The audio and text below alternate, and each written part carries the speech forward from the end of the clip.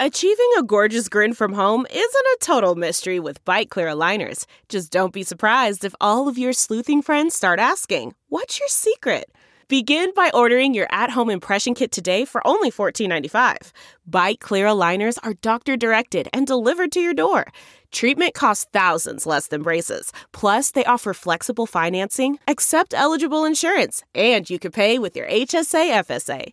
Get 80% off your impression kit when you use code WONDERY at Byte.com. That's BYTE.com. Start your confidence journey today with Byte.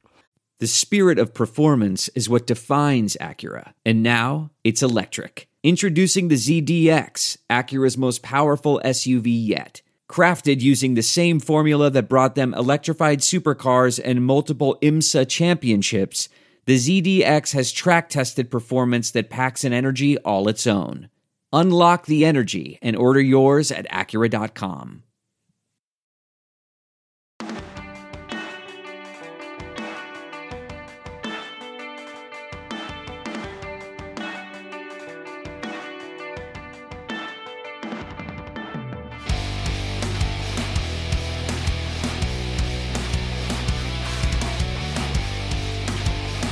What is up, everybody? Welcome to another episode of the Bootleg Football Podcast. Once again, for the first time in a long time, actually talking about draft season. It has been maybe the wildest 2-week free agency detour that I've ever seen. We were doing a podcast just on free agency news. We did a live stream, and we still maybe only touched like 30% of all the moves that happened. I didn't want to completely take up all of draft season doing podcast after podcast about quarterback trades and, you know, edge rushers signing in new places and all that kind of stuff. So we'll probably hit everything that we didn't talk about in our kind of comprehensive offseason reviews, team by team. So if we didn't get a chance to hit on what you want us to hit on, stay tuned for the summer. We're going to have very, very long discussions about literally every single move that happened from January until, I don't know, August. So for now, though, still draft season, and we want to finally get back to our 10 gem series. We got to do offense now. We did defense like a month ago at this point, and then got sidetracked a little bit. But we got 10 great gems on the offensive side of the ball to talk about today. But before we get to that, EJ, buddy, how you doing? And what are you drinking tonight? Just hanging on by my fingernails. It's draft season. Tons of work to do, and it's really hard not to look up from tape and go, who got traded where? What? Like, why? Oh, wait, what does that mean? Oh, and then go back and put your head down and keep focusing. So it's busy, but it's good busy. And like you said, wildest one I can remember ever in terms of once the cork was out of the bottle, to use a very recent metaphor. It just, all bets are off and everything started to change. A lot of shifting around the league in ways that we haven't seen before. Not certainly all concentrated in one little 2-week period right before the start of what's been a pretty wild free agency as well. So, no, looking forward to 10 gems on offense. One of my favorite series that we do. And, you know, great players in every draft up and down the board. So, looking forward to it. It's going to be fun, but yeah, it feels a little bit like we're starting a very long sprint to the finish. Well, before we get into the start of the gems, we got a little bit of news and notes here to clean up. For starters, I want to thank Nick, Dylan, Matt, Sam, Steven, Tyler, Hudson. Did you do Steven Tyler on purpose? Please I actually didn't. It's the way it's the chronological order of when they started supporting us on Patreon. Well, Steven, space, Tyler, Hudson, and Autumn, who's been showing up to all of our streams since the beginning. Thank you all for joining as patrons. Remember, you get the discount on merch. You get the access to our draft rankings, which we're going to start putting out our individual position rankings next week. I think we finally have got through enough guys that I think we could start doing that. So we're going to have those available for all patrons. And then, you know, we're going to have the patron-only Q&As and all that kind of stuff. So thank you to all for supporting the show and, you know, helping us to do this for a living. It really does mean a lot. And why don't we get into these gems? First things first, for people that might be new to this, EJ, what is a gem in bootleg terminology? Yes, Gems. So Gems isn't the best. It's somebody that we like. It's not necessarily the flashiest or the most popular, somebody right at the top of the board. So we've had people come back and say, well, nobody on your Gems list got drafted in that position in the first 3 rounds. Doesn't matter to us. These are players that, as we're going through, they can be at the top of the board, but they can be all the way down the board, maybe even sort of borderline UDFA. As we're watching them, we go, ooh, that's my guy. Like, I like something about the way they play, or I can see a real use for that skill set. So these are just players we like. Gems is a fancy name for players that we really like and resonate to. They might just have one great skill and need to develop some others. They might show untapped potential. They might have been in a bad system in college. Think George Kittle, right? Had all this potential at Iowa and we didn't get to see it till he got to the NFL. Or just that third category of they make you shout when you're watching tape and your wife comes up and goes, yo, what are you doing? And you're like, and you're like, potential gem right there. So gems are our fun list. It's a way to help you all understand some other players. Cause look, draft media focuses a lot on the top 50, a little bit more on the top 100. And by the time you drop off to about 150, which is just barely more than halfway through the draft, you don't hear a lot about those players. So we like to pick players from up and down the board, different schools, different categories that you might not have heard of. You might have heard of them, and let you all know why we like them. Well, I think that's a good segue into my number one on this list, which is Georgia wide receiver George Pickens, who will go in the top 50, almost guarantee it, but he's going to do so quietly. I feel like people don't talk about Pickens as much, which kind of makes him prime gen material. You know, he missed virtually all of last year except the last couple games where he played limited snaps with an ACL that he tore a year ago now, actually. I think we just hit the 12-month mark. But you go back to his first couple years at Georgia, and he was arguably the most dominant wide receiver in the country. You know, he was one of these guys coming out of high school where he was recruited by everybody. He was seen as kind of a sure thing. Went to Georgia, you know, big body frame, 4.4 speed, extraordinarily physical, especially in the run game. This dude loves just knocking DBs' heads off in the run game. You know, physical route runner. Kind of looks like the second coming of AJ Green in terms of frame and skill set. He's an artist on the sideline with feet and body control. Doesn't have the biggest hands, but I didn't necessarily see that as an issue with catching the ball because he's a plucker. He never lets into his body. You know, he's always kind of presenting the diamond that receiver coaches talk about. Just really, really soft hands, got a complete skill set. You know, is he as fast as Christian Watson or Calvin Austin or either of the OSU guys? No. But I think when you look at size, frame, physicality, you know, all the kind of nitty gritty parts of playing wide receiver against these, you know, grown ass men in the NFL that like to come up and press you. I do think that he is going to be successful in that regard. So I think he's a classic X receiver that almost guaranteed will go in the top 50, maybe the top 40 picks. Yeah, I think Pickens will go earlier than people think. And for him, it really is about the medical because the medical was recent, right? He had the knee injury. He's not fully healed or just now starting to be fully healed. Wasn't fully healed the last time we saw him on a football field, you know, playing in anger. And that's the last taste in a lot of people's mouths of George Pickens is, oh, he didn't look like himself. Well, no, he wasn't fully a year removed from an ACL, which to really regain the explosion, which he has in his game. We're not talking about a plotter. This is a guy that can outrun DBs, and he needs to get some of that burst back. And typically that starts to happen most fully about the year mark. Guys can come back and play before that, but they're not quote unquote themselves. They're not back to how they were. So he has gotten, I don't want to say forgotten. He's certainly still in the first round conversation. And I actually think he will go in the first round because I think there's going to be a run on receivers. And unless people have bad reports on his medical, which we don't have access to, if everything's clean and it looks like it's healing correctly, I think he's a lock for the top round or say, let's just say like the first 34 picks. Like he would be one of those guys that led off the second round. People might even move up to get him if he was still there because he's that good. He is we talk about alphas all the time on this show and others. Like, what is an alpha? Like, George Pickens has everything he needs to be an alpha. He can be your number one. He does not have to be a complimentary receiver to anybody else. He can come in and maybe not in his first year, but very quickly be your alpha. And that is a valuable commodity, and I do not think he slips because of that. I got a question for you. Yes. Who goes first, my number one or your number one? Yours by far. See, that's interesting because your number one, Christian Watson, I have a monster grade on, and I know you do too. Yeah, I do.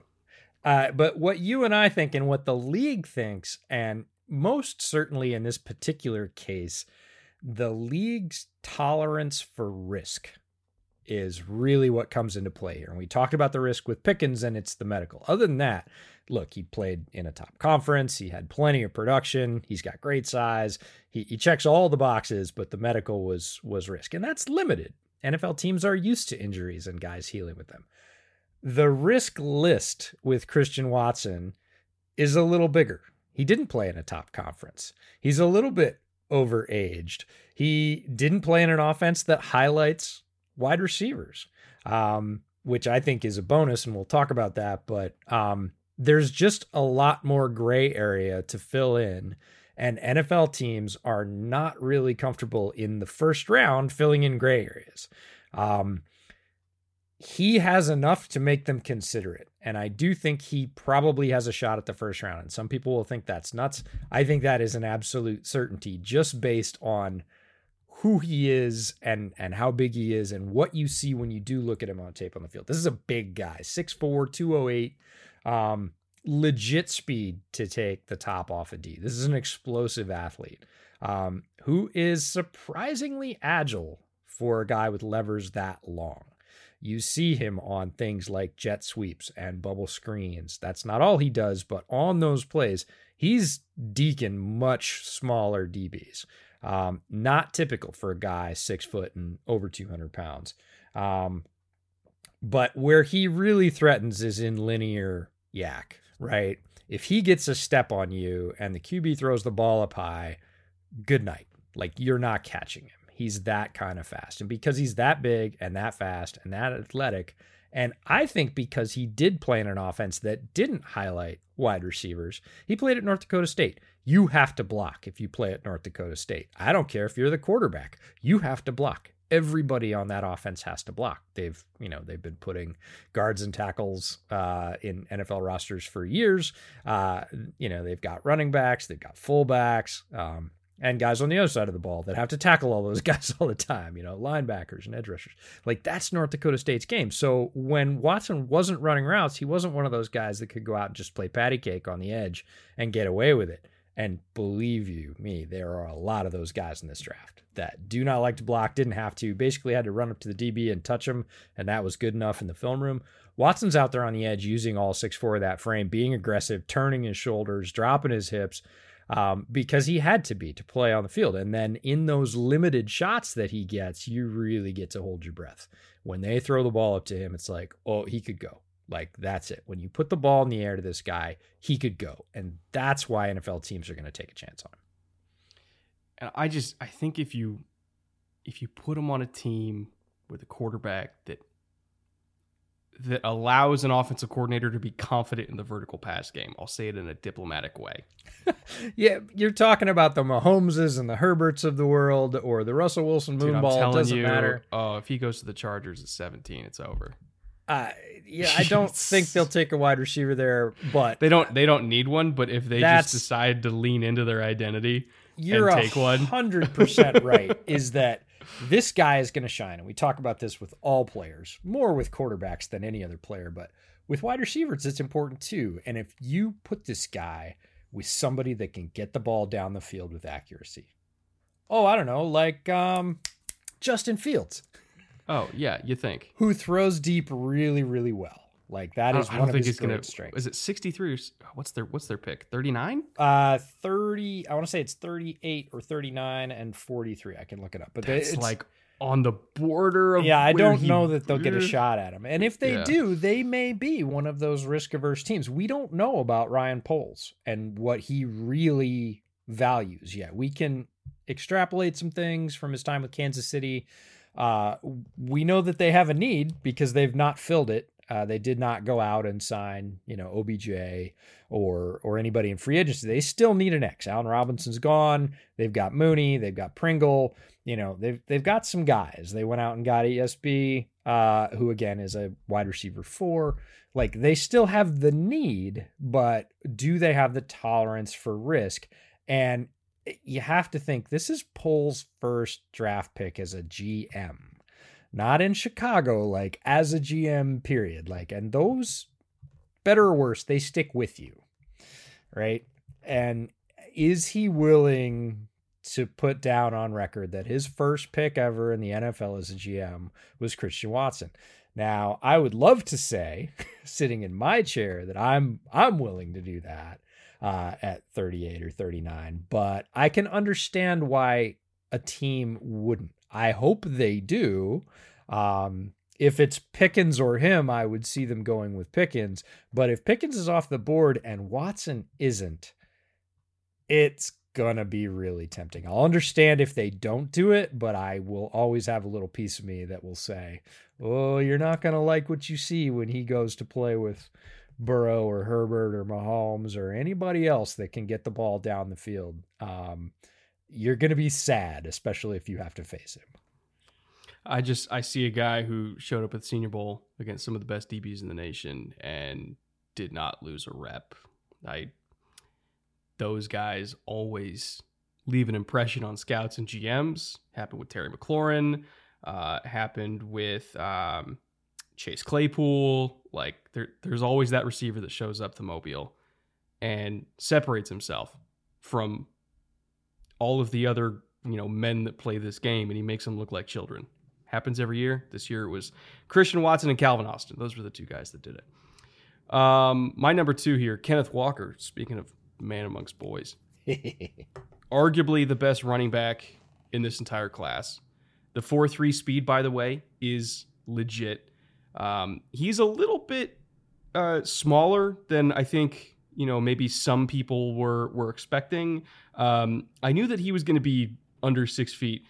5'9", I honestly thought he was taller than that. The 211, kind of, he's not really a bowling ball build. He's just thick. That part definitely checked out. The combine, I think, was really more about confirmation than anything else. Of like, he looks fast. Yeah, he's fast. He looks explosive. Yeah, he's explosive. Looks like he has good feet.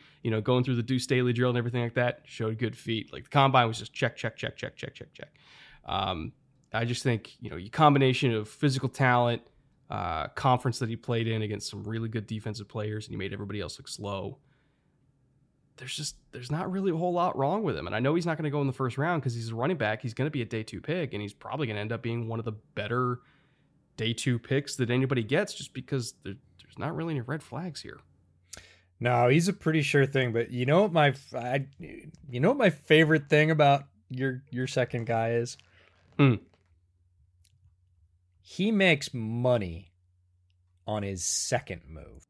How do you mean? Go back and watch his tape and watch how many times it's not the first move that really breaks the run open, because he broke a lot of runs. I mean, this guy, hyper productive. Like, production was checked long before the combine. Like, everybody saw his senior season against very quality run defenses and what he was able to do. And when you go back and you watch his tape, watch his second move. His first move is good, but the second one is the one that just splits it wide open, and now he's going for 25. Now he's going for 37. Now he's one-on-one with a little corner. Uh-oh. Like, he's probably going to run that guy over too. It's the second move. He'll make a good first move, like what I would consider a very sort of structurally sound or philosophically sound running back move for his first move. First move is correct. He's at the right place, at the right pace, at the right time, in the right hole. And you're like, okay, good. And he breaks a field and it looks like a 7 or 8 yard run. And then that second guy, whoever the second guy is, comes for him. Whether it's the inside backer or whether it's the that safety, 90-degree jump cut and then the 4.3 speed. Or the spin, or the stiff arm, or the pure stop and go, which is electric. right? He does one thing and you're like, yeah. And then he does another thing and you're like, oh, damn. It's always the second one. And then it turns into a real problem for the defense, right? The first one was like, damn, that was going to be a 7-yard gain. The second one was like, oh, I hope somebody catches him because now he's wide open and he's running loose. And 4-3-8, 4-3-9. Nobody's going to catch him. I know, but it's that second move. And he just, and you get two guys coming in on vectors and you're like, okay, good run. He's moving the oh man, he ditched both of them, right? It's that second move with Walker over and over and over again. First one's good. Second one just absolutely breaks everything, breaks your angles, breaks your defense, long break for a touchdown. And he does it so consistently. Like it's chess for him. He is a move ahead. That first move is just to set himself and he sees where they're coming. And that second move, he's like, oh yeah, watch this. And the second moves are stunning. They're outstanding. And they just happen over and over and over again. So you can tell I love the player. He had, unsurprisingly, 30 breakaway runs last year, which is runs of 15 plus yards, which is an average of like 2.5 a game, like two to three carries every week, almost guaranteed of 15 plus yards. Like that's ridiculous. You knew it was coming. You just knew it was coming. You're like, it's going to happen. It's going to oh, there's one. And he's not done yet, right? That was only the first quarter. Like he's got another one in him and, third quarter grinding away again, always getting, his average per carry. It's high. Like this is not a guy that was getting 3 and 4 yard runs. He was getting 5 and 6 and 7 yard runs all the time. But, oh, that one's 18. Oh, that one's 25. Oh man. But even when he was like, he'd start off with like 7 carries of like 2 a pop. And you're like, it's fine. That number's going to bounce back. He'll end up at like 5.5 by the end of the game. And he always did. Yeah, because he's going to rip off a 40-yarder. Yeah. And he wasn't another thing about his game, obviously there's a few that I really like, was he's not a guy that needs 20 or 25 to get there. No, you get him 12 to 15. That's enough. Right, because you know how many running backs get 20 to 25 in the NFL. Like 5 of them, maybe? No, look from last year. Let me guess, Jonathan Taylor and Jonathan Taylor. Yeah, I think there was either 1 or 2 last year that even got 20. I don't think anybody got 25. Not even close on average. Yeah. So nobody gets that. If you have one of those guys that people say, oh, you need to get him rolling, you need to get him warmed up, and that's fine in college. There's a lot of times they're going to get 25, 30, 35 carries in certain offenses. They get to the NFL, they're going to get half of that. So if you don't get warmed up in the first 12 or 15, we're not going to see that 45-yard burst that we're used to getting in the fourth quarter when you've worn them down. That's not a strategy that works. And Walker doesn't need it, right? Like you said, he'll have 5 or 6 that are average or didn't produce a big result, and then it's coming. Yeah. Who's your number 2? My number 2 is Kenyon Green, a guard from Texas A&M, and I do say guard. So if you saw Kenyon Green's film at tackle, because Texas A&M played him at tackle, you're probably thinking I'm out of my mind right now. You're like, I saw him play and he was not great. And you would be correct. He was not awesome at tackle. He's playing wildly out of position. Not strangely enough, when they moved him back to guard and said, guess what? You're going to be a guard, Kenyon. That's when Texas A&M's offense took off. And A-Chain and Spiller and all those guys. And they started rolling teams, right? They started running up points. It is not coincidental. Like, correlation is causation in this. Like, Kenyon Green is really, really talented on the inside. And I'm going to say this, and I have checked this theory with our buddy Brandon Thorne, because I thought I was maybe Brandon knows a lot more about anybody than I know about offensive line. And so I was like, I don't know. I was watching his tape. I was like, I feel like he might have the most natural athletic talent of interior offensive linemen in this draft. Now, notice, I didn't say he was the best or that he was even going to be the best. Just from movement skills standpoint. In terms of raw materials that he has not yet reached the peak of, which is very important to this rating, he might be the most naturally physically gifted interior offensive lineman. And people are going to scream in the comments. They're going to say, what about Zion? Zion's farther along, and Zion's really good. Zion Johnson from Boston College. Like, And you could look at Tyler Linderbaum. Like, Tyler Linderbaum is closer to his ceiling and farther along than Kenyon Green is right now. But if you look at like overall physical stature in terms of like what Linderbaum is, Kenyon Green has more room to ascend. For me, Green is like the obvious choice of like, okay, if you don't get Zion Johnson, like who's the next guard that you're going to get? And Green, I think, honestly, for most people, would probably be that guy because I think he has, I don't want to say positional flexibility, but I do really like it when my guards used to be tackles because I think they have a little bit more experience in terms of pass sets, like true pass sets in an era where a lot of 3 techniques on passing downs are basically lining up as 4-eye, and then you got a 9 technique out wide. And they're basically speed rushing guards at this point to try to get an edge on a guard. So you need guards that can actually get depth in their pass set now. You know, there's so many of these like lighter, quicker interior rushers. Some of them are actually defensive ends that kick inside on passing down. So you need to have guards, in my opinion, that also have a tackle skill set, sort of, in some ways, to handle these defensive ends that then go attack guards on third down. So for me, Kenyon Green, I think just from that standpoint is kind of like, I don't want to say a chalk pick. He's just somebody that's very easy to fall in love with as like a steady, stable interior offensive line prospect. Yeah, I think he's chalky, but for another reason, because he's a young and still developing really talented player. Like, he is not a guy that's near his ceiling. You can see he's already this talented. He's already this quick. He's already this strong because he's one of those guys that when he gets a hold of a guy inside, like, it is over. He can physically dominate guys inside really quick, which I love your point about defensive ends kicking inside. We see that all the time. And, you know, the defensive coordinator's rationale is too quick for guards, right? Mm-hmm. You're going to struggle to be too quick for Kenyon Green.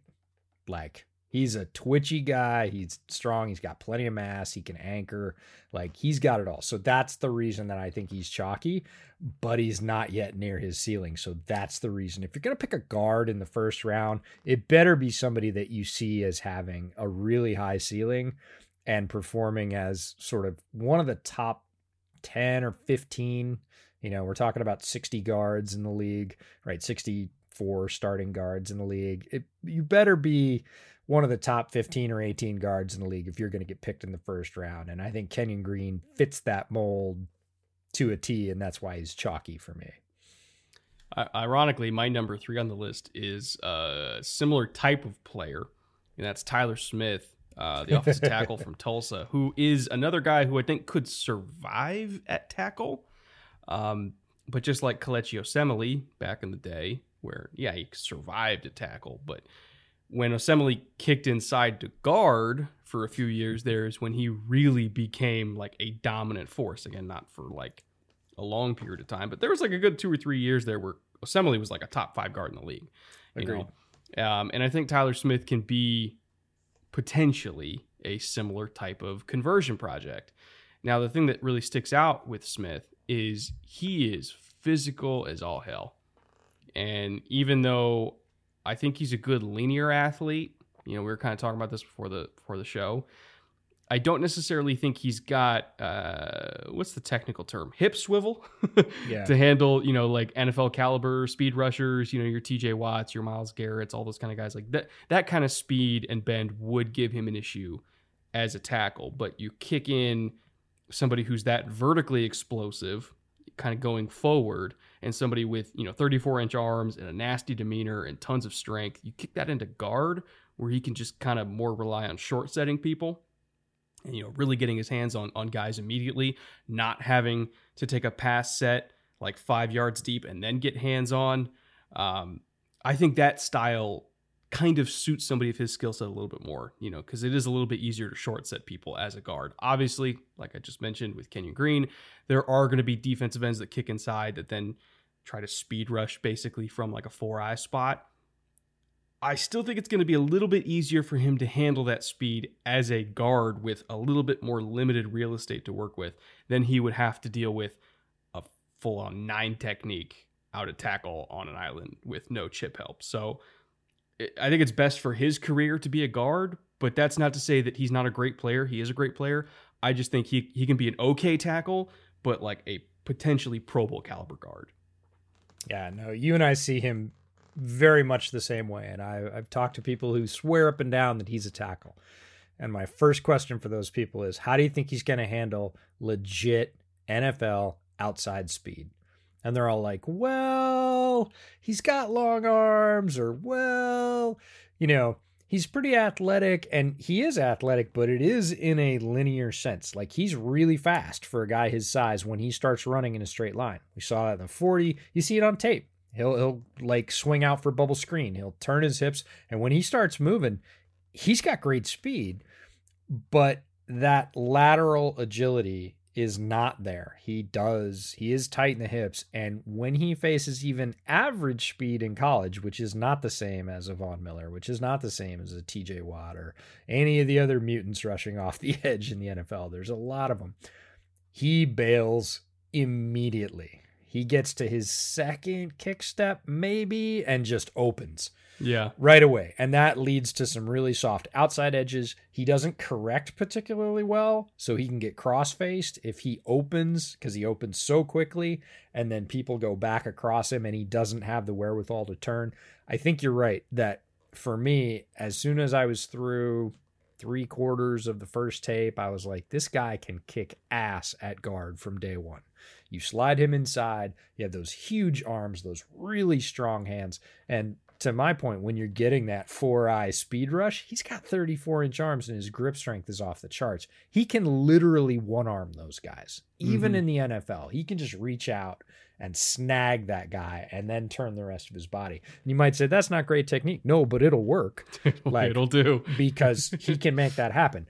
And then there's all the things he's really good at. We've been talking about his limitations, but like when this guy puts his butt down and rolls his hips through contact, like nobody's standing up to that. He's taking 310, 315 pound guys and literally just rocking them up onto their heels. When he makes contact, he is so powerful. And again, very good linearly. So if you want him to, even on an inside zone play, like get to the second level, yeah. And if he gets there, he's going to destroy who's ever there, because they're either going to have to run all the way around that huge wingspan, or they're going to have to try and go through him, and through him just ain't going to work. Yeah. I don't know how high he's going to go, because I think every team is going to see him way differently. First round. I would think so, but No, I think it depends on if round. they see him as a guard or attack. I think as a first round guard. I was going to say, I don't think it matters. I mean, I think it matters to me where I would play him, and to you where you'd play him. I think Tyler Smith goes in the first round, and anybody out there shaking his head saying he shouldn't, well, you can say that. But what I'm saying is it's not necessarily what I would do. If I needed a guard, I would certainly consider it, but it is what's going to happen, I think. I don't think there's any way that Tyler Smith gets out of the first round. Now, I could eat those words, but I would be very shocked if we get down to 25, 28, and he's not off the board, and there's only 4 more picks left. I would be really surprised. It would be one of the shocks of the first round if he slides out. Now, could it happen? Of course, it's the draft, but we'll see. Who is your number 3? My number 3 is the guy that I just can't forget about, and it's Chris Olave from Ohio State. And Chris Olave, if he'd come out last year with Justin Fields, and there was some, thought that he might, I think he probably might have, he probably would have gone about the same place, because last year's wide receiver class was so talented, and he's really on the edge of that first tier or first bubble for me. He's such a good wide receiver. We go back to the name of the position. Like, what is your job? It's to catch the ball. You're a receiver. And Chris Olave can catch the ball anywhere, right? If you look at his stuff from Justin Fields, again, Justin Fields is a really good downfield thrower. He had explosive plays out the ying, which is what put him on everybody's radar last year. This year, he had what was honestly probably the most talented wide receiver room in the country. And I actually would put them up against a bunch of pros. And I know everybody says that's nuts, but you've literally got the guy across from him that's going to be drafted higher than him. I'd take 2021 Ohio State over 2021 Jacksonville. Easily. And then, neither one of the sort of starting outside guys for OSU play in the bowl game, and Jackson Smith-Njigba goes off for 300 freaking yards. Yeah. And you're like, that's the third guy? And if you look at OSU's passing attack this year, it did change. They didn't feature Ruckert as much, and they really focused on the other two wide receivers. And Olave was left doing all the things that move the chains. He still had big plays, but he was the worker bee, right? Mm-hmm. He was the Z in that, and he played all over the place. He has played all over the place. Brian Hartline teaches his guys to block, so he blocks, but he's played slot. He's played X. He's played Z. He's gone deep. He's gone middle, cross the middle, sideline, short stuff, bubble screen. Like, he's extremely experienced and versatile. He's really, really good at his craft. His releases are great. He's very, he's just very intentional. Yeah. Like, he's very intentional about what he's doing throughout an entire game. And he doesn't mind. He just is very malleable. He was like, you need me to go short? You need me to be the possession guy? You need me to get first downs? No problem. You need me to block? I got it. You need me to be the third wide receiver for this game because you're going to focus on the other guys? No worries. Oh, you need me to go deep on a slant again? Oh yeah, I got that safety. He's in my pocket. No problem. And he's one of those guys that his field speed is really good. Like, we would not be talking about his field speed if he didn't play with the guy on the other side. Yeah. So he's just so good. He is Terry McLaurin to me. And I know, same school.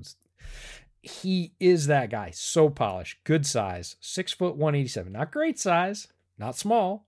Right. And this is just where he is. He's, very good route runner, very good hands catcher. Which side does he play? Either. Can he play in slot? Sure. Is he fast? Yep. He's fast enough. He beats guys. Does he have good releases? Yeah. Can he deal with press? Yeah. Can he block? Yeah. You're just like, he's that guy, but yet he's not being talked about in the top, I would say 5 or maybe even 6 receivers, because there's guys that are taller. Guys that he used to play with, like Jameson Williams, taller or faster, or, had bigger production, or like Christian Watson, have bigger potential. But Olave is a pro right now. Like, he's going to plug in, be somebody's number 2 right away. And that is not a knock. That is not saying, oh, he's not an alpha. He is a custom made, ready to go pro number 2 wide receiver that will come into the league and be productive year 1 and just continue to be productive, because he's such a good football player. So I couldn't leave him off the list. I just kind of pulled up my little scribbles for wide receiver rankings. Yeah. And I kind of broke it up into tiers more than anything. 'Cause within each tier, it's like you could argue for any of them. Sure. I have him just outside top tier. And that's the thing, is like, that's where Olave exists in this draft, is like right at the very end of tier 1, or maybe mushing on to definitely the top of tier 2. I don't want to drop him any farther than the top of tier 2, but he like almost wavers back and forth across that imaginary dotted line between tiers or bubbles. And it's only because we're talking about the ultra talented above him. But once you get down to the really talented, like, he's at the top of that list. Like, you can't.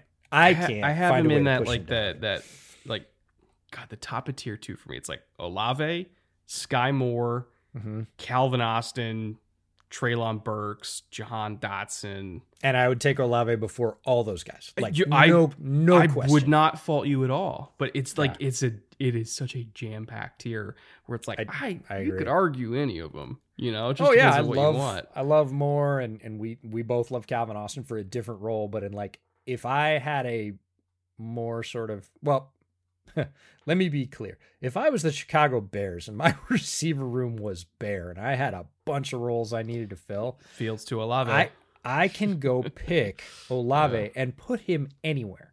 So if I want to move Mooney into the slot, or if I really think Mooney's the Z and I want to run Olave in the slot, no worries, right? If I want to run Olave at X because I don't really have an X and he can get by there better than Byron Pringle and Mooney, like, fine. Olave could play X for a year. he'd be fine, right? Is he going to be the huge threat that DeAndre Hopkins is? No. Is he going to be a super productive X in a pro style offense? You bet. So he's one of those guys that it's like, there are certain guys in this draft that are like, you're an X. You're not anything but an X. Or you're like Calvin Austin. Do you want to play Calvin Austin at X or Z in most NFL offenses? Not on most here's downs. the thing. I do think I'm in the minority here. I do think Calvin Austin can survive at X, but I would prefer he be at Z. Yeah. I want Calvin Austin in the slot because he's so slippery and, he's so good there. It's kind of like the argument we just made for Tyler Smith. Like, yeah, he could be an okay tackle. I actually think he has a major liability at tackle, but he could be a decent tackle. He could get by there, but he could be a really good guard. And it's like, yeah, you could play Calvin Austin outside. I think there are limitations there. I want him in the slot. Anyways, Olave is just, he's kind of scheme and team agnostic as any receiver in this draft. You can just put him anywhere. He's going to be great. Yeah. For me, my comp is Tyler Boyd with like a little bit more gas, which that's somebody you could put anywhere. Yeah. And Tyler Boyd's a really damn good player who's going to be in the league for a really long time. Yeah. And nobody's ever going to complain about Tyler Boyd being on their football team. No way. No, I've got him a tick above that, but I just love him as a football player. I think he's really, really good. And I love the fact that he adjusted his game for what the team needed. That said a lot. There's wide receivers are not known to be the most ego-friendly people in the world. Like he's they have chill, man. They have a lot of pride, and if you say, "Hey, we're not going to feature you because we're going to take this guy that's younger than you, that hasn't kind of earned it or doesn't have seniority," he didn't, outwardly at least, he had no issue with that. And he went out, he did his job, he was productive, he didn't sulk, and he made the most of every opportunity. And did it add up to as much as his previous season? It didn't. But when you go back and watch the tape, like, it's not one of those guys that dropped off like, oh, he regressed. He didn't regress. He played a different role. Yeah. You mentioned Terry McLaurin, and my this is lofty, I know. My Terry McLaurin comp in terms of like skill set and not quite size, but it's close, is Bo Melton from Rutgers. These forgotten Big Ten receivers that don't have the production that they should, to be honest. Like Bo Melton was trapped, and believe me, I sat through a lot of shit watching these Rutgers skill players that were really good that got let down by, I don't know, Rutgers in general. But, they have a running back, Isaiah Pacheco, who's really, really good. And he's going to be a value guy either late day 3 or as UDFA for some team. He's super fast, super physical. Bo Melton was another receiver that got massively undervalued in my opinion because of the offense he was in. The quarterback, not very good. The offensive line, not very good. The scheme they were running was as simplistic as you can possibly be. Like it was a bad situation, and this dude showed up every week. He's got legit 4.3 speed that shows up on tape. He gets behind guys. And there were some many errant footballs thrown his way. Many errant footballs. They used him in the run game. They used him in the return game. He is dynamic with the ball in his hands. Fantastic route runner. I mean, phenomenal route. Like, I think he has the same bag of tricks that the Ohio State guys do, but I think he's got a little bit more lateral juice to him than even Chris Olave. I think Olave is smoother, but I think Bo Melton, like, when he puts his foot in the ground, like, he goes. And so I think he's got a massive, massive ceiling. I have him in the same tier as Olave. And again, you can order them however you want. When they're in a tier like that, it doesn't really matter. But I think Melton has a legit shot to go somewhere in that Sky Moore range on day 2, where it's like, if you miss out on the Ohio State kids, Bo Melton's pretty damn good consolation prize. Good route runner, good speed. Can play all 4 downs, really, when you count his special teams versatility. Use him in a variety of ways. He's a good kid. Dominated at Senior Bowl practices. Like, he checks a lot of boxes. I think he's going to be a really good pro. A better pro than a college player, to be honest. I fully agree with the better pro than college player. That's my take as well on Melton. You know why I think Melton's going to slide in the draft? Because he went to Rutgers. Kinda, mostly what you said, in that it's Rutgers' fault, right? He's going to be a guy that I think, scouts and wide receiver coaches are going to look and see the same thing that you saw, that I saw, that a lot of people saw, which is, wow, this is a skilled, talented wide receiver with great physical attributes. 38-inch vert, like you said, mid 4.3s. Like, this guy's got everything you'd want physically from a wide receiver. But when it comes down to that, let's say 3rd round pick, where he's probably going to be, I think other position coaches are going to be able to bang the table a little bit harder for guys that played in bigger conferences, maybe better schemes, that had a combination of better competition, more production. Well, I mean, Big Ten is like the second. I understand conference now, maybe better teams. Yeah, better teams. But I think when you get down to, and these are the discussions that people are going to have in draft rooms. This is nothing against Melton. This is the wide receiver coach is like, I love Bo Melton and I want him and I want our 3rd round pick. And, the GM's like, great. And then he goes to the offensive line coach and he's like, hey, we need a guard, tackle. Like, who's your guy? And he's like, this guy's still on the board. We had a 2nd round grade on him. He's, it's harder to get tackles. There's wide receivers all the way down the board. Like, all those things are going to play against Bo Melton. And it's not Bo Melton's fault. It's not his fault that his Rutgers scheme was garbage. It's not his fault that, Rutgers doesn't have a ton of primetime games. Like, the people that know football are going to be like, Bo Melton's a great football player. The GM's going to be like, yeah, but he's right about there's more of a drop off in tackle than there is in wide receiver. If he's still there in 4, we'll have you bang the table again, and we'll do this with the defensive backs coach, right? Those are the things that are going to work against Melton, and they're not Melton's fault. Like, if you told me you were going to take Melton in the 3rd, I would be like, yeah, and like, sure. I know, and this is nothing against John Mechie. I know Mechie's going to go ahead of him, and I'm going to hate it.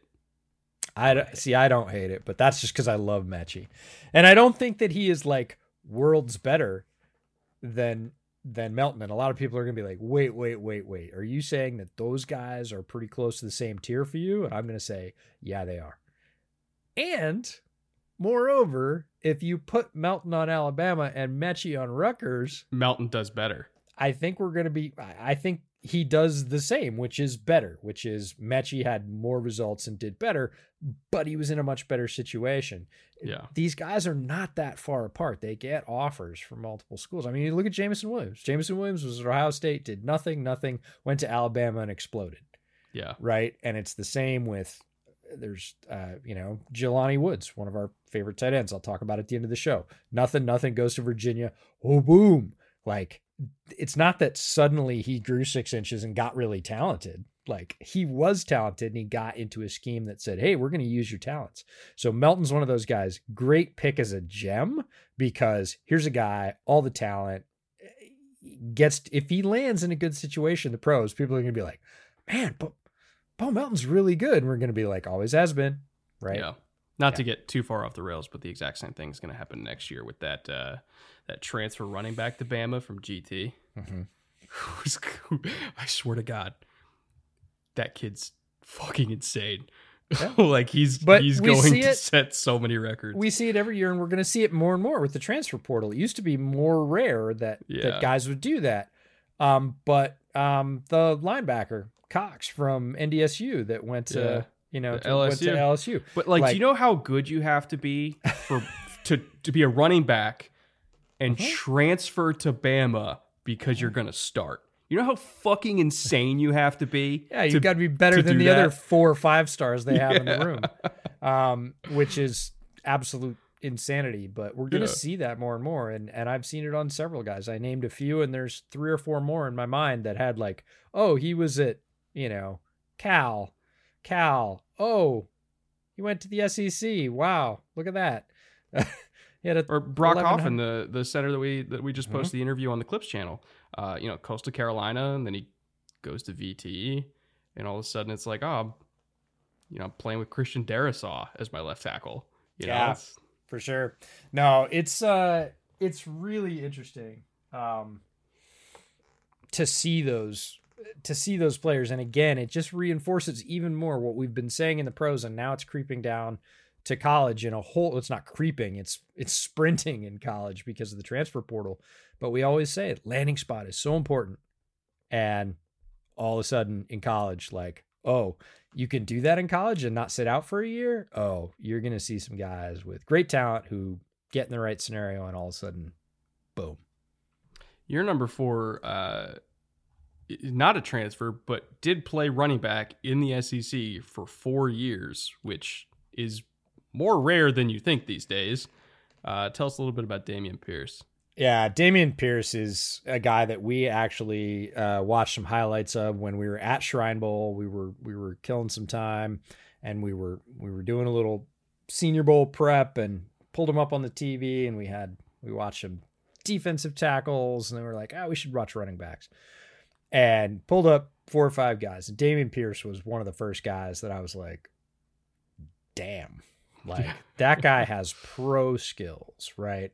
And he's a well-built runner. He has that knack that great runners do of turning little bits of daylight into big gains. Mm-hmm. Is he the fastest? Nope. Is he the strongest? Nope. He's real strong, but he's not the strongest. Is he the biggest? No, he's definitely not the biggest. But he is one of those guys that routinely makes the first defender miss. Not occasionally, almost always the first guy has very little shot at him and he can brush him off. 4th in all of college football in elusiveness rating, which is a PFF rating based on yards generated after contact and number of tackles avoided or broken. So either I got hit and I kept going, or you didn't hit me. And they combine those two and they get this rating called elusiveness. He was 4th in the nation in elusiveness. This is a guy that is really good at making sure the first guy, who is usually unaccounted for. If you know offensive and defensive football, it's like, we're going to take care of these 10 and then this guy's yours, right? You're going to have this guy. And some running backs are okay with that. Some running backs are great with that. And Pierce is one that's great with that. Forced missed tackles at the 2nd highest rate in all of college football. Just a very, very talented guy. I love his burst in the short area. Again, not the fastest, not the greatest long speed, but super tough. And when he sees that crack, all of a sudden he's a guy that's not in front of the linebackers, he's beside them. And you're like, man, wait a minute. He was just behind his offensive line, took 2 steps, and now linebackers are turning because the angle is breaking. So I love his explosive rush rate, 9th in the country. That's percentage of rushes that gained 15 yards or more. Again, in the top 10 in the country at creating explosive runs. And we all know how important explosive plays are, especially from the running game, because the whole grinded out thing, teams will give you 3 or 4 yards if you're going to run it all game long because they know that you're not going to beat them. But if you can generate yards at 15 or 18, that's a good medium to good passing play. Like, you have to respect that. And running backs coming in to the NFL who are going to be successful need those 2 things: the ability to make that unblocked guy miss and the ability to turn it upfield and get more than 15 yards with a rush at some decent percentage. Pierce has both. Now, is he going to go in the low rounds? No. Enough people are on to Dameon Pierce, and he had enough production. Mid he's going to go in the mid. Fourth. Yeah. Like 4th is where I'm going to really start looking for him if he's still there. Could he go before that? Sure. If he goes any point after that, right? If he slips to the 5th, he's a huge value. Hell yeah. And if he gets later than that, just because of positional devaluation of running backs, like, run to the podium. This is a guy that we always say, don't pick running backs high. If you see him there anytime after the mid 4th, like by the mid 4th, I assume he's probably going to be off the board. If he's there after that and you have a slot and you need a running back, put Dameon Pierce in your running back room because he's going to provide you with skills that are going to help your team win, even in the modern NFL. So the thing that really just stands out to me is efficiency, because as you mentioned, his missed tackle rate or missed tackle force rate or forced missed tackle rate, whatever the terminology is. Yeah. It was about 40%. So like on 40% of his carries, he's forcing a missed tackle, which was higher than Kenneth Walker or Brian Robinson. Like, you name it. You name every single running back in this class. He was beating that. Just insane efficiency in terms of, making dudes miss in a variety of different ways. But also, his nose for the end zone. He only had 100 carries this year and scored 13 times. Like, that's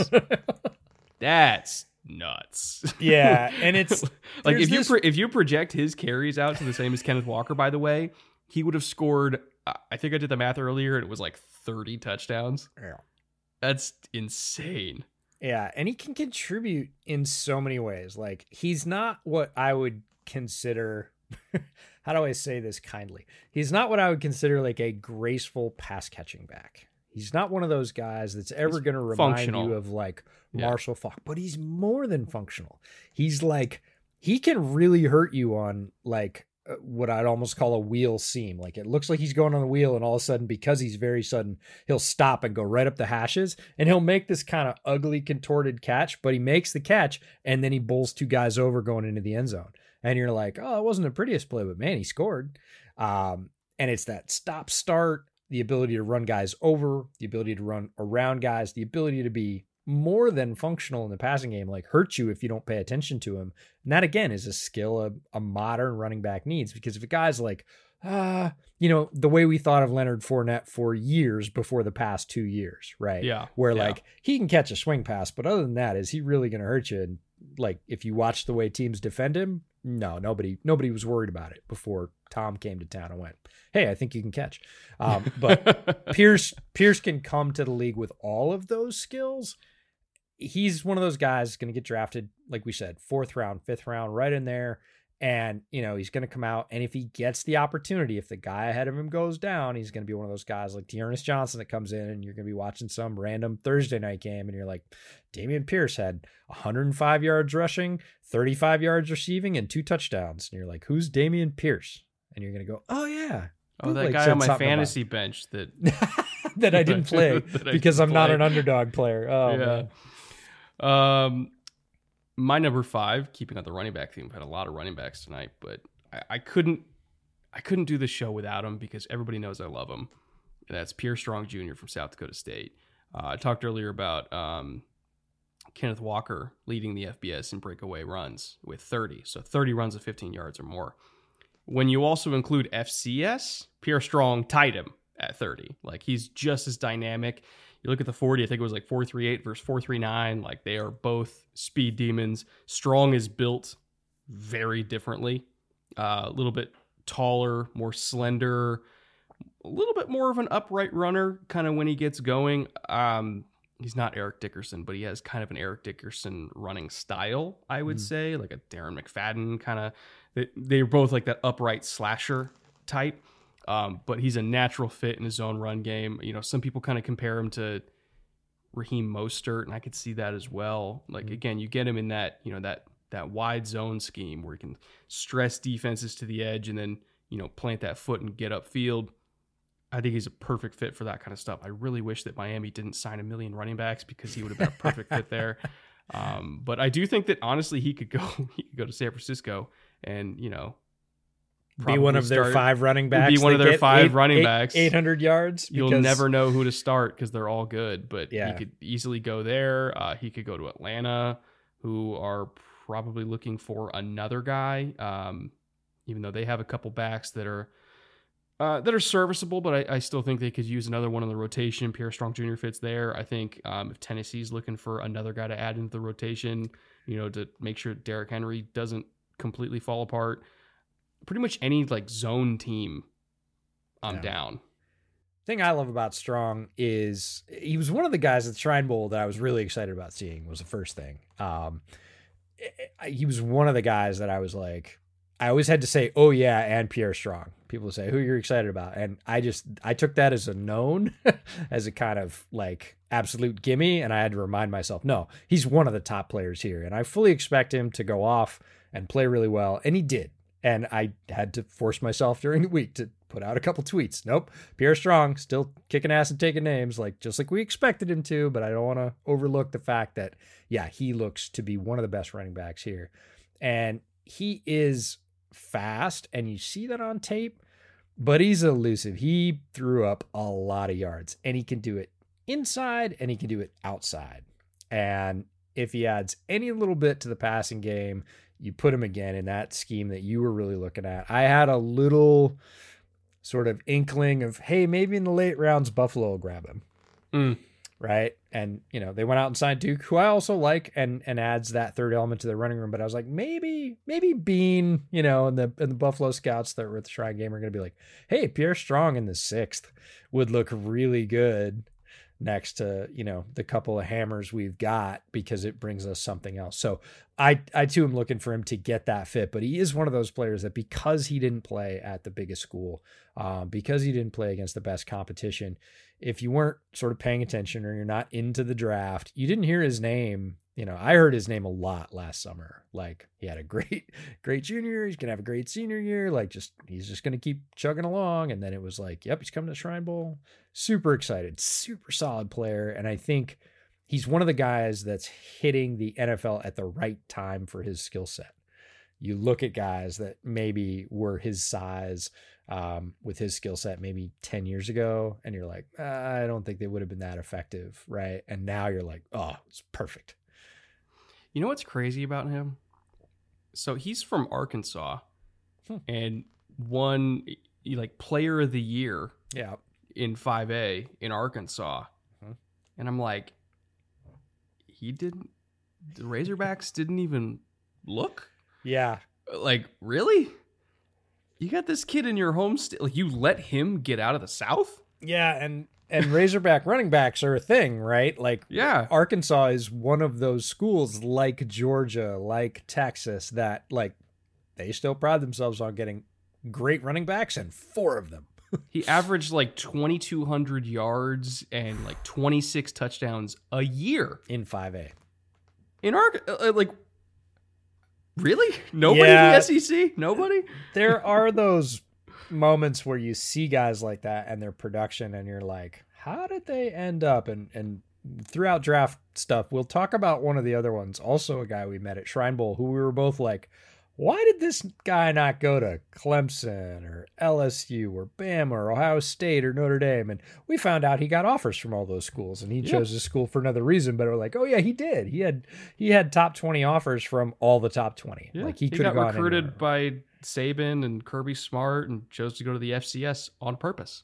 Yeah, had a different reason, and you just never know. So all these people that say, oh, he can't be good because of the helmet he wears. Like, he wears this helmet, or he wears it. He's a South Dakota State helmet in this case. Like, careful. He was, Arkansas's player of the year in 5A, and they grow running backs there. Like, he's a good one. So I can't wait to see where he goes in the NFL. I think he is going to be productive. Again, landing spot is going to be a thing. He's not going to be a starter. He's not going to be drafted to be a starter. Just like James Robinson wasn't really drafted to be a starter, but found an opportunity, and after his first year, but he was like, James Robinson's great. Well, James Robinson had that talent coming out of college. Pierre Strong has a similar level of talent. If he gets opportunity, you're going to see it displayed. He's just so productive. He's like a clock. You hand him the ball, you're going to get yards. All right, EJ, bring us home. Who's your last one? This was a struggle for me because I don't love the quarterback class, but I have been riding the Matt Corral train for 2 years, and I'm not going to jump off now. And that being said, I'll go back to what our definition of a gem is. And it is not the best. It is not the guy that you think is sure to succeed. It's a guy you like watching play football, who you think has, if we go back to the take it thing, a particular set of skills, right? And Matt Corral displays a lot of the qualities that you want a top quarterback to have. He has a very good arm. Is it a great arm? No, but he has a very good arm. You don't have to worry about his arm. Is he accurate with the football? Yes. Is he on time? Yes. Is he able to read the entire field? Yes, he is. There are multiple reads from the last 3 years of him reading the football field, going through progressions. Is he mobile? Absolutely. Can play the mobile quarterback game as well as anybody. He's also a very gifted runner. He's actually a little bit too aggressive as a runner at his size. And while we're on the size thing, I want to talk about how much traction 8 pounds got in draft media this year. Okay. He is the same size as Zach was last year. He is 8 pounds lighter. And he wasn't 8 pounds lighter by the time he got to the combine, but his listed weight was 8 pounds lighter than Wilson. Other than that, his physical dimensions are the same. And we know that Wilson also played a little bit lighter at BYU than Right. So people were like, you would hear over and over again, Matt Corral, but he's so slight. And I was like, I don't ever remember hearing about Wilson. He's so slight. And they are literally the same frame it was 8 pounds of difference at the time it was listed. It turned out to be like 5 pounds by the time he got to the combine. We're talking about 5 pounds, people. Like difference between breakfast and no breakfast. So, and he's going to go to the NFL and eat a couple biscuits anyway, for sure. But there are things I really like about Matt Corral, and I understand all the complaints and the things that people don't like about Matt Corral, but he's got gifts. He's got pocket feel, which is not something that can be taught.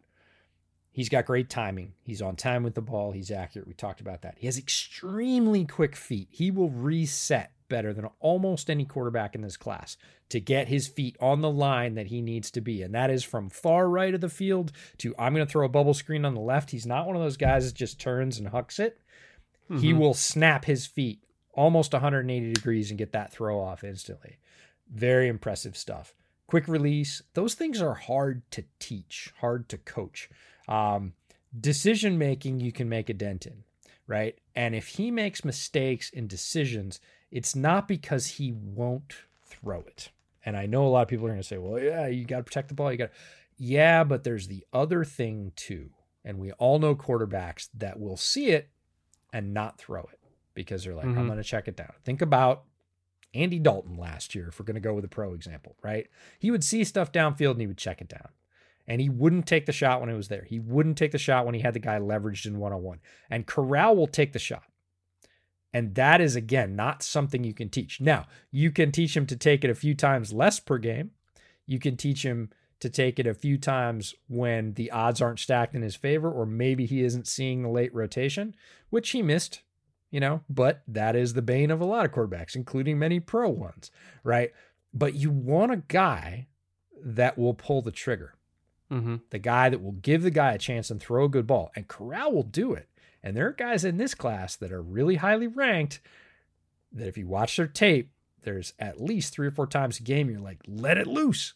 Let it off the chain right there. It's open. Like that's open in the NFL. Throw it to the window. And they won't do it. And they'll check it down. They'll get a 3 or 5 yard gain. Some people say, great. There's a name for that in the NFL, and it's not a term of endearment for quarterbacks. So Corral is a guy that you're not going to have to try and coach that into him. And I don't really think that particular piece is something you can coach in. You can't coach aggressiveness in to almost any player. Either they have it or they don't. Bill Parcells said if they don't bite when they're puppies, they're not going to bite, right? And Corral will bite. He will take the shot, and I really appreciate that. Very gifted runner, but again, needs to limit his exposure. He is not big enough to run the way he does in college and the pros. He's got to get down. He's got to slide. He's got a baseball background as well. He knows how to do it. We just got to, again, dial that aggressiveness back down because he's trying to run guys over at the goal line at 205 in the SEC. Not a recipe for staying healthy. So, but his ability to read, his arm, his accuracy, his ability to choose quickly, decide, and get the ball out of his hands, those are all pro traits. Now, yeah. I don't mean all pro. I mean, those are all traits that pros exhibit. That's what I mean when I'm saying all pro.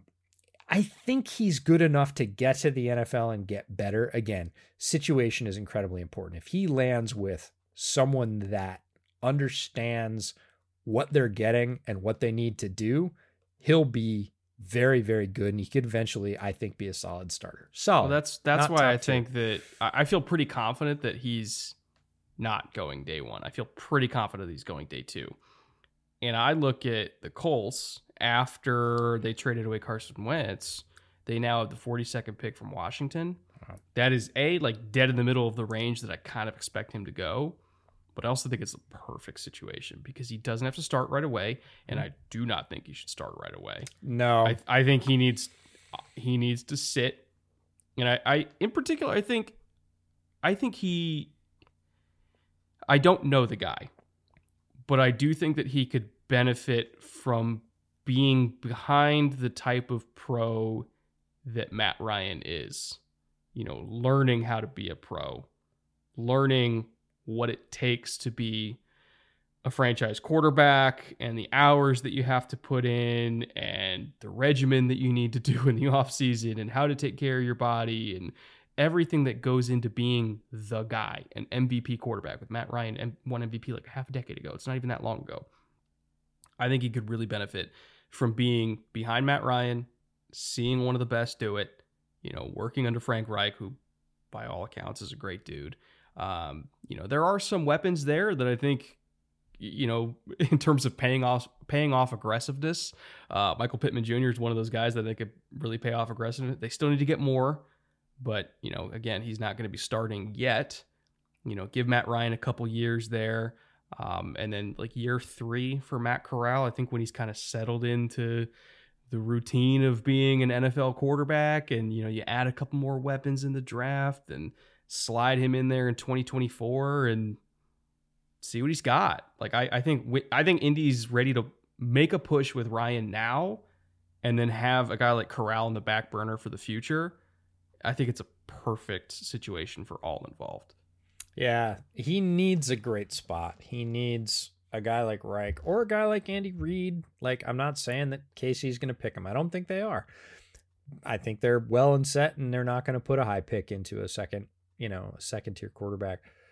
And not that they should, but the same way that Reid approached Mahomes' development, sat him for the first year, said, "Look, we know what we've got. We don't want to legislate that out of you. That's special. But we need you to do a few things, and we need you to not do a few things." And it's no different with Matt Corral. Is he as talented as Pat Mahomes? No, he's not. I'm not saying that. This is a guy that I think could play his way into being, say at his best, mid-level, probably like Derek Carr. And that's pretty good. Top 12 quarterback. If Yeah, you get a top 12 quarterback on depending on when you look at Derek Carr, but and people say, "Oh, that's a huge slam." It's not. This isn't a hugely talented quarterback class. You have one guy with unlimited potential, but a long way to go. And then you've got a lot of other guys that you're making choices about. And if I'm making choices about those other guys, and I have a situation with a good quarterback developer,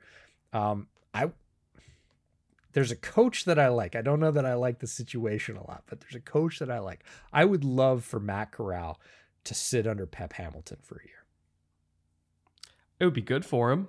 It would be really good for him. And he wouldn't have to play. Not an ideal situation, as you mentioned. Not an ideal situation. He doesn't have to start right away, right? That's not a thing. Like, they've got a guy that's going to start.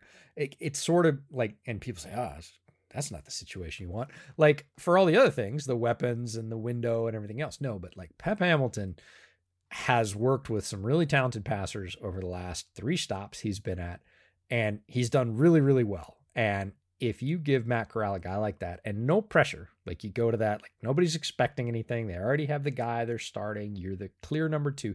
You can sit and work. And if you want to, you can get better and you can become a guy that can start in the league. And I think that's what Corral can do. Is he going to do it? Look, there are as many caveats for quarterback failure in this league as you can imagine. And there are lots of reasons Corral could fail. He could not dial it back and he could get broken, right? He's too aggressive. He could not dial it back and throw too many interceptions. Same thing. It's broken in a different way. He could decide that he doesn't really want to focus on football and, hey, he doesn't have that expectation, that being the guy. And so I'm going to go the opposite way of Matt Ryan. I'm not going to focus on getting better and being a pro. I'm not going to focus. All of those things are possible with Matt Corral, but so are the other things where he does buckle down, does land in a good situation, does focus, and brings all those gifts. And if you look at the best Matt Corral tape, like compilation, that's a pro quarterback. Yeah. And a good one. Good one. So I think that'll wrap it up for 10 gems for offense for the 2022 draft season. Hell of a group we got here. We got to talk about one more guy who's honorable mention. Neither one of us picked him, but his rise. Oh, yeah. Yeah. We got to give some love to Jelani Woods. Now, this is a guy that we saw, and again, a guy that transferred. Guy was elsewhere for most of his career, ended up at UVA for his final year, and exploded. A guy that I identified first day on the practice field and went, whoa, that's not what I thought it was. We looked into him some more. We watched him throughout practice. We watched him throughout the game. We went back and watched his game tape, and we both said, that guy's going to get drafted for sure, and he's going to get drafted a lot higher than a lot of people think. And we said that real early on in the process. Late January. Yeah. And at that point, if you looked up Jelani Woods on any kind of ranking, mock drafts, average draft position, you were talking about, at best, 280s, more like 350s, 360s, as low as the mid 400s. Like, clearly an undraftable player in the eyes of the majority of the draft world. Goes to the Shrine Bowl, has a good Shrine Bowl. You start to see him sort of float into that draftable range. Now he's in the 260 range, the 250, 240 range. Goes to the Combine. Whoa, there's a big jump, right? Everybody's like, holy crap, he really can run. Wow, he's pretty fluid. He can catch. He's how tall? Like, oh, Andy blocks? Like, now he's the 200s. Now he's the 170s. And it's been this, again, Jelani Woods has not played a game in 4 months. Like, he played the Shrine Bowl game. Everybody just kind of caught up. Everybody went, whoa, super tall, really fast, can stretch the seam, good hands. If you're going to try anything in the red zone, you're going to have to mug him because he's good enough, and you got to come over his back because he's just too big, and he catches well. He knows how to box out with that frame. Now he's in the 170s, some places 140s. Like, that's a 150 point rise which means there's at least one NFL team that has him above 150. Guaranteed. So he's getting drafted in, the top 2/3 of the picks in the draft. And he is a guy that I think will play and contribute. Is he a TE1? I don't think so. Is he like the ideal TE2? Yeah, he really is. So love for Jelani Woods. Sorry we didn't squeeze you into the top 10, but we love your game, and we can't wait to see where you end up in the pros. Yeah, he's going to be, I think, one of the guys that we kind of pop the champagne when he goes on draft. Oh yeah, because he's been a bootleg favorite from the beginning, for sure. But thank you everybody for listening and watching, however you happen to consume bootleg. Thank you to our executive producers in the Bootleg Hall of Fame, Marat and Fitz, for once again supporting the show at the highest tier on Patreon. Couldn't do this without you guys. Hell of a show this year. Can't wait for all the other draft related stuff we got coming over the next month or so. And I think we have a very special draft live stream plan coming for you guys pretty soon here that we'll have some details on shortly. So thank you again, everybody, for watching and listening. We'll be back next week with yet another show. And until then, later. Take care.